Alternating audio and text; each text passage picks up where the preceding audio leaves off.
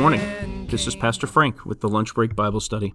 20 minutes so that you can listen to this and study the Scriptures, even if the only time you have today is your lunch break.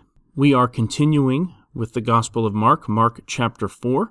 Jesus has told the parable of the sower at the beginning of this chapter, and what we've seen are two things. Firstly, Jesus is describing the kingdom of God, and we thought, well, how is this the kingdom of God? Because so many terrible things are happening here regarding the way God's word is being spread. Satan is coming and undoing what Christ has done. The cares and concerns of this world and the deceitfulness of riches are choking out the gospel, and persecution and troubles come because of it. But what we notice is that even in the midst of all those things, there is good soil. This word goes out and is received and bears fruit. And that's what makes it the kingdom of God. That the devil, the world, and our own sinful flesh cannot stop this from happening. And praise be to God for it. What we also noticed is sort of the generosity that the sower, the farmer, uses when he's casting seeds all over the ground. He doesn't prejudge who will and will not receive. He doesn't avoid one person or another. He brings the seed everywhere. And Jesus finishes that parable saying, "Let everyone who has ears, let him hear."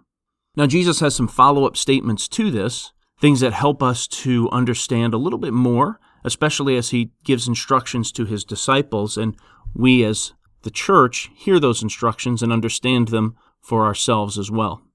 He says, "With the measure you use, it will be measured to you and even more. Whoever has will be given more.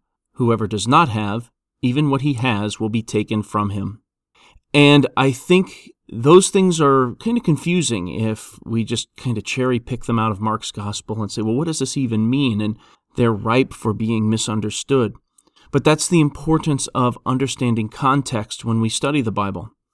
See, this context is talking to the disciples about their task of spreading the gospel, of being sowers of the word, just as the farmer sows seed. And just as that sower in that parable was generous and threw seed everywhere, not prejudging where it went, that's what Jesus means by this. He says, with the measure you use, it will be measured to you. When God's people are generous in giving that gospel away, when God's people are concentrating on it and working at it and casting seed here and there, more grace will abound among us. Verse 26, Jesus continues with this theme of scattering seed, talking about the kingdom of God. But when Jesus uses this word kingdom in the Gospels, this is really the reign of God. That is, this is what it's like when God is on the throne. This is what it's like when God is doing his king stuff. This is what the kingdom of God is. He said it's also like a man scattering seed on the ground. Night and day, whether he sleeps or gets up, the seed sprouts and grows, though he does not know how. All by itself, the soil produces grain, first the stalk, then the head, then the full kernel in the head. And as soon as the grain is ripe, he puts the sickle to it, because the harvest has come.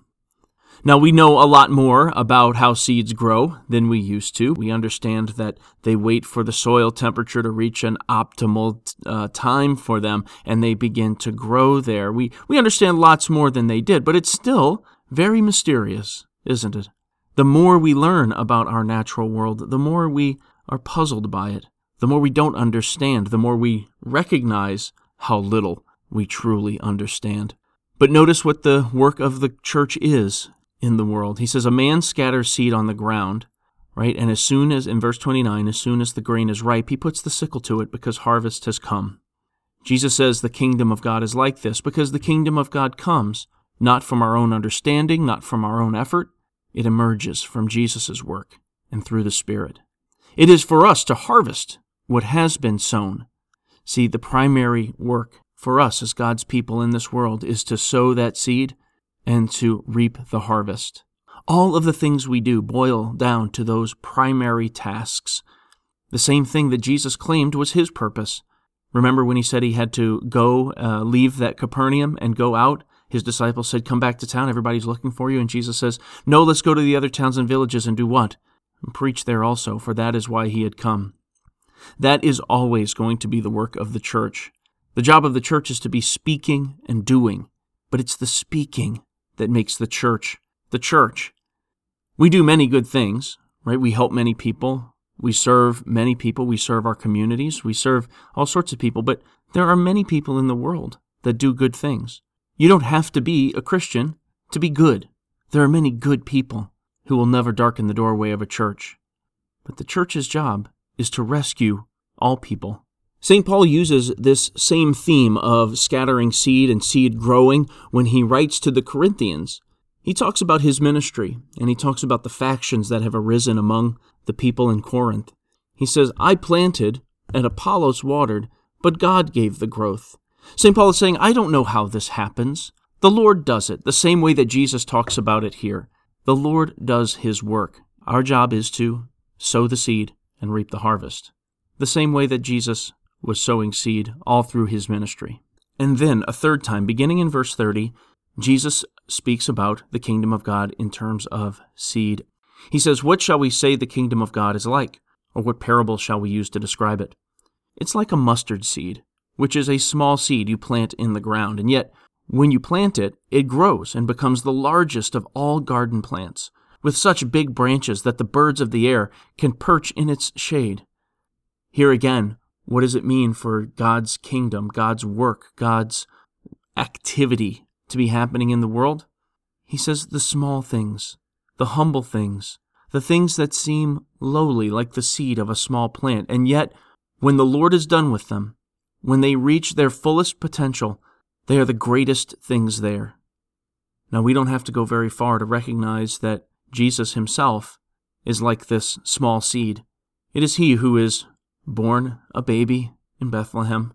Nothing special about him, nothing special about his family, except that he is the Son of God. And because of that, he goes on to do many great and wonderful things. But the most significant way that this is reflected in Jesus is that when Jesus himself is not planted, but buried.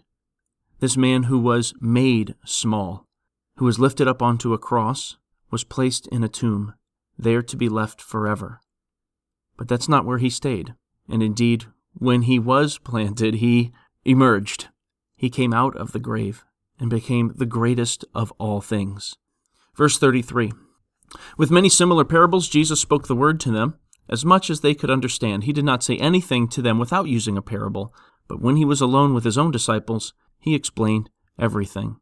Remember when he said that the secret of the kingdom of God had been given to his disciples? This is him doing that in verse 34. He was giving the secrets. Now you'll notice that Mark gives the explanation. He decodes the parable for the parable of the soils. But notice here with the parable of the mustard seed and the parable of the farmer, Mark doesn't decode those for us. I think it's because he's expecting the people that read this to have the Holy Spirit and to be able to do this work themselves. Verse 35, that day, remember, Jesus was in a boat teaching the crowds. Then evening comes, and he says to his disciples, let's go over to the other side. So they leave the crowd behind on the shore there. They're already in the boats, and they took Jesus along in the boat, and there were other boats with him. Now, verse 37 says a furious squall or storm or windstorm or waves or whatever, a pretty rough time on the Sea of Galilee there comes, and the waves break over the boats. You can imagine this little fishing boat on the Sea of Galilee with this huge storm blowing, and then the boat was nearly capsized. It was nearly full of water. But look at verse 38. It says, Jesus was in the stern, sleeping on a cushion. The disciples woke him up and said to him, Teacher, don't you care if we drown? Now, the NIV translators use that word, drowned, there. They're picking up on the danger that the disciples are immediately facing. But I think the ESV and the King James do a better job with this because they keep the generic word, perish. The disciples say, Teacher, don't you care if we perish? Don't you care if we die? Now, you can imagine for people in the early church, the earliest readers of Mark's gospel, and then also people in our world today, when we read this, the disciples asking Jesus, don't you care if we are perishing? God's people suffer many things all over the world, and you can imagine how they feel when they suffer evil because of their following Jesus. But they don't leave him alone. They go to him and ask him for help. So he gets up, and then in verse 39, it says he rebuked. Now, this is the same word used to describe what Jesus does to the evil spirit in Mark chapter 1. He rebukes. He basically tells them to shut up. He says to the winds and the waves, "Quiet, be still." Then all of a sudden, the wind dies down and was completely calm. He said to his disciples, "Why are you so afraid? Do you still have no faith? That is, why do you tell me that you are perishing? Do you think I will allow this to happen? Do you think I don't know what's going on?" Verse 41, it says, "They were terrified and asked each other, 'Who is this?' Even the wind and the waves obey him." Now, literally, it says they feared a great fear. And this fear is used like ours. It means just simple terror, right? They were just terrified. But this word in the Greek, it is also the word to describe the fear of the Lord. And the fear of the Lord is reverence, awe, and worship. And maybe if you don't have the Spirit of God in the judgment of all things, you will fear, as in be terrified of the Lord. But if you do have the Spirit of God, if you are one of His people, maybe you fear Jesus in the sense of reverence and awe at the judgment. Verse 41, it says, they were terrified and asked each other, "Who is this? Even the wind and the waves obey him." And that's a really good question to ask. Because this word that is used here in verse 39, that he rebuked the wind, not only is this the same word that Mark uses to describe how Jesus talks to the evil spirit when Jesus exerts his authority over that spirit, this is also the word used back in Psalm 106, verse 9, when it talks about God mastering the Red Sea. It uses the same word, rebuke. In chapter 5, verse 1, they get across the lake to the region of the Gerasenes. So this is where this is a Gentile region. This is where non-Jews are living. When Jesus gets out of the boat, a man with an evil spirit, right? We've seen these before in the Gospel of Mark, comes from the tombs, that is the graveyard, the cemetery, to meet Jesus. Now this man lived in the tombs, right? And no one could bind him anymore, not even with a chain, for he had often been chained hand and foot. Now this is the amazing thing. He would tear the chains apart and break the irons on his feet. No one was strong enough to subdue him. Night and day among the tombs and in the hills he would cry out and cut himself with stones. And when he saw Jesus from a distance, he ran and fell on his knees in front of him. He shouted at the top of his voice, "What do you want with me, Jesus, Son of the Most High God? Swear to God that you won't torture me." For Jesus had said to him, "Come out of this man, you evil spirit." So you get a picture of a man who is completely nuts. No one in the community could stop what was going on here, and where the entire community had sort of abandoned him to go live in the graveyard, right? What can we do? We can't do anything with him. We can't hold him down. We can't tie him down. We can't chain him down. He just breaks everything. So they gave up on him, and he let him go and live in the tombs where he could harm himself but no one else. But that's not good enough for Jesus, to leave him alone like that. Jesus said to him, "What is your name?" "My name is Legion," he replied, "for we are many." So you get the notion, this isn't just one spirit who is afflicting this man. This is many spirits afflicting him. And he begged Jesus again and again not to send them out of the area. So here it is, so much for the idea that Jesus is in league with Satan or something, right? You have these spirits, these evil spirits who are desperately begging Jesus not to do what they know he can do. Now, verse 11, a large herd of pigs was feeding on the nearby hillside. So here we are in the Gentile regions, and it is uncleanness piled on top of uncleanness, piled on top of uncleanness. You have an evil spirit here afflicting this man. This man lives among the dead, and now we're going to look up and we're going to see this herd of pigs, an unclean animal, an animal that the Jews would have nothing to do with because it has been declared unclean by God back in the Old Testament. In verse 12, it says, the demons begged Jesus, "Send us among the pigs, allow us to go into them." And then it says he gave them permission. Notice also that Jesus in the past has just told the demons to be quiet. He doesn't let them speak. But here, for some reason, he's engaging with them. He's speaking to them. And instead of commanding them, here he gives them permission. And the evil spirits came out and went into the pigs. And then that herd of pigs, that herd of unclean animals now possessed by unclean spirits, about 2,000 of them rushed down the steep bank into the lake and were drowned. Those tending the pigs ran off and reported this in the town and countryside, and the people came out to see what would happen. Now, this very fate of going into the water and drowning, right, this is the thing that the disciples were so afraid of, drowning in the sea. Jesus rescues his faithful disciples from this fate, but he sends the unclean spirits to their judgment. And the kind of judgment that is often mentioned in the Old Testament as the judgment of God, that is to be overwhelmed, to be drowned in the waters, right? Just like back in the days of Noah, and the unbelieving world was drowned in the waters of the flood, just like in the days of Moses, when hard-hearted Pharaoh and all his people were drowned in the waters of the Red Sea. So also now, these demons suffer the judgment of God. They are drowned and destroyed.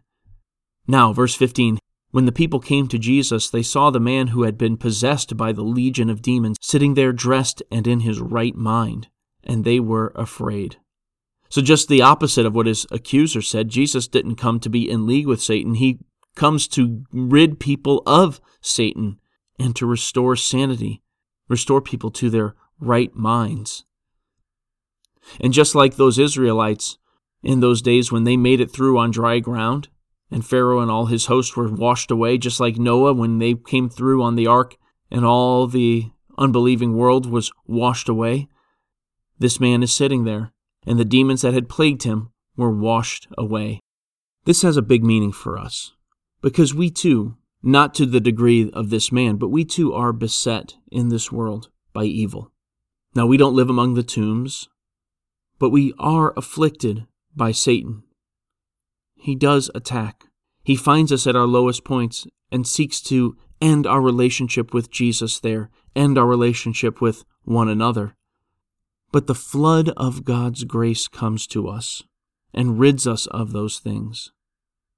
Now, when the people see what has happened, they see the power that Jesus has, they were afraid again. Here's that fear word.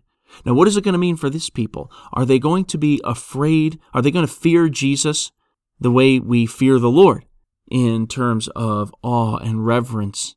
Or are they going to fear Jesus in terms of terror? Verse 16. Those who had seen what happened told the people, and told about the pigs as well. And we get our answer. The people began to plead with Jesus to leave their region. So they preferred nothing rather than the power that they had seen. The people began to plead with Jesus to leave their region. They did not fear Jesus as in fear of the Lord. They feared Jesus as in fear of the powerful one who had the authority over the world, afraid of him because of what he could do.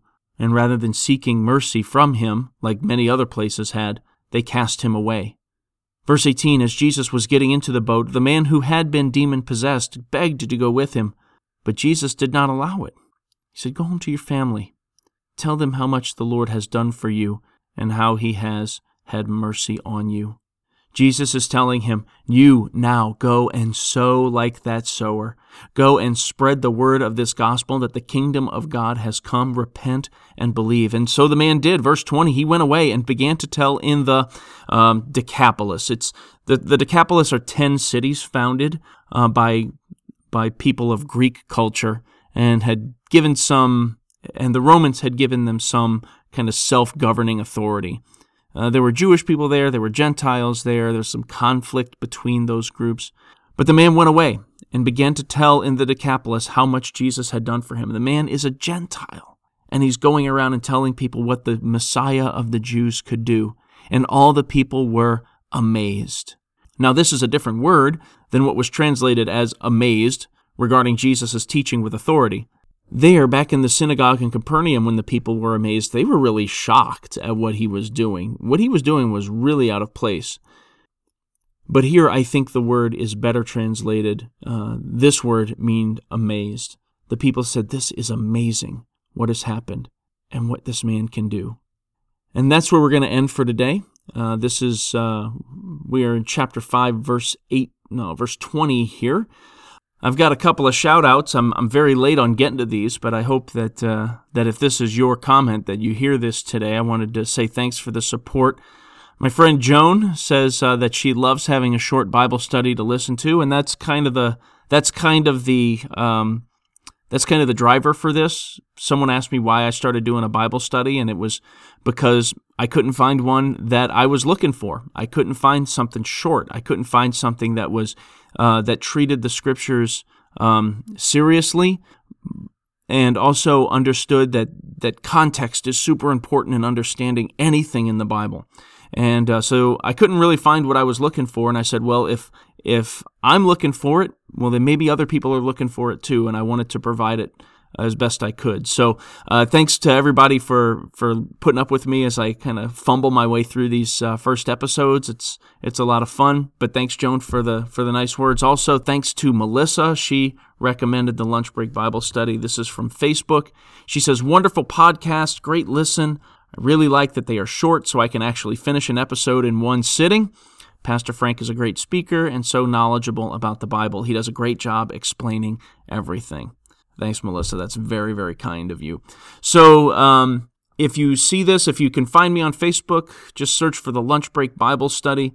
That's me. And like the page, and that way when I put an update out, it'll show you on Facebook. If you have a favorite podcast app that you use, either on your phone or on your tablet or your computer, just subscribe to this. You can find this podcast just about everywhere just about every app that has podcasts will have this available. iTunes has it. Google Podcasts has it. The hosts network that I use is Anchor.fm. You can find me on there. Also, if you go to Facebook, and like the page on Facebook. Whenever I publish a new episode, it'll show up in your news feed. Make sure you like that when you see it in the news feed so that Facebook learns that, oh, hey, you like hearing from the Lunch Break Bible Study. We'll make sure that the Lunch Break Bible Study shows up on your wall. Also, if you give me a 5-star rating on Facebook or on iTunes, that's super helpful for me. You can reach me at lunchbreakbiblestudy@gmail.com. That's the email address here. I really appreciate all the support you guys have been giving me, and I hope you have a blessed day.